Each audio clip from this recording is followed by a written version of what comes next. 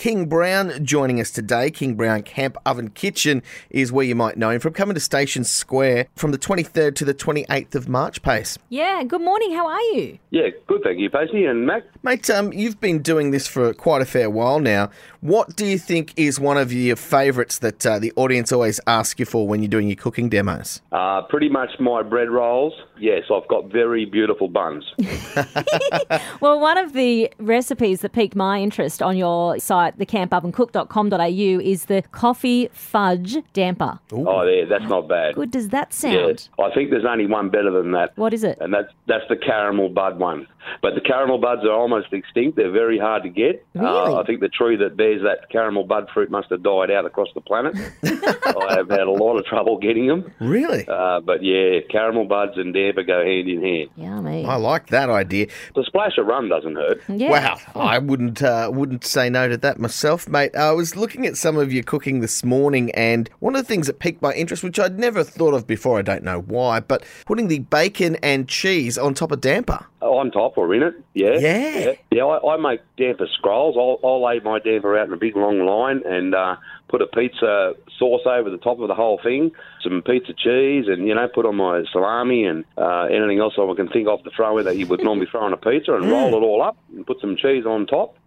And cook the whole thing, and so you slice it up and you got pizza damper cheese. It's a match made in heaven, isn't it? You've got a fairly long beard, don't you? And your beard's a lot longer than Mac's here in the studio. Yeah. How do you stop getting the food in the beard and saving it for on? Well, I'm not saying that it doesn't happen. It's not the biggest issue with the beard, though, of course. You think it's long now. You should have seen it a few years ago. Yeah. Working with fire, of course, it's a bit of an occupational hazard when you got a beard. Yeah. Has it actually ever caught fire? Oh, yeah. Oh, Yeah. wow.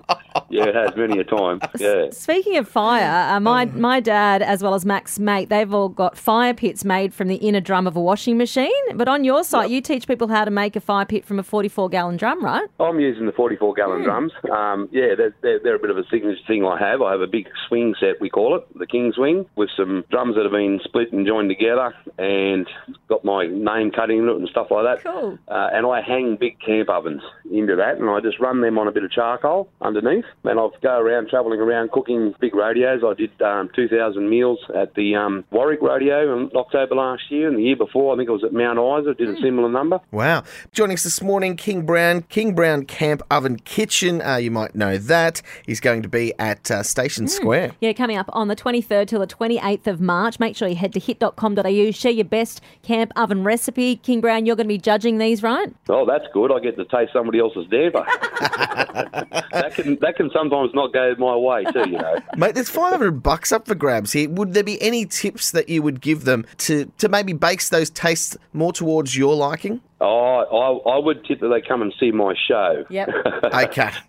Yeah, that's one of the things I would tip. Learn from the master first. Easy on the salt. Easy on the salt. I despise salty dampers. Oh, okay. Gotcha. Mate, when it comes to camp cooking, so we're going away at Easter.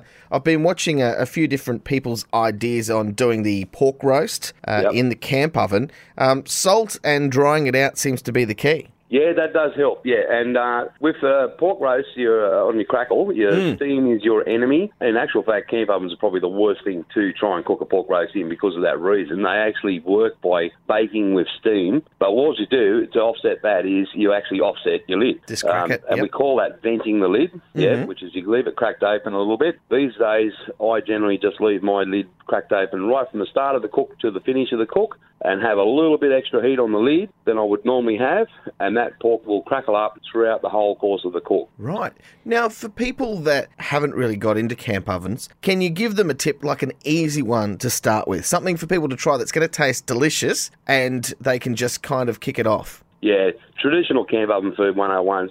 Straight up the damper. Damper is an Australian thing, and it is very, very easy to make a nice damper if you know what you're doing. And, of course, lamb shanks. Lamb shanks and camp ovens just go hand in hand, and the combinations of lamb shanks are endless. I do lamb shank vindaloos, I do lamb shanks with red wine and mushrooms and gravy and, all sorts of things. But even a simple stew, one of the easiest and first recipes I ever learnt was simply neck chops off a sheep with a couple of vegetables and some water and salt and pepper. And that was an old stockman taught me that when I was first learning as a young man. And to this day, it's one of the most nutritious and tastiest meals, and I cook it once a year at least, just for myself. Kingbrown, you're going to regret this conversation because Mac is now going to have you on speed dial on his phone every weekend when he's out camping. Kingbrown, I'm burning a roast. What do I do? I get invited to go camping so often, I reckon more than any man in Australia. I don't know why. I must be good company when I'm camping. Kingbrown live at Station Square from the 23rd of March till the 28th, and head to hit.com.au. Give us your best camp oven recipe and you could share in $500 to spend at Station Square. Kingbrown, lovely to chat to you. Thanks for coming on the show. Thank you very much. All right, so when it comes to pigs trotters, tell me... No.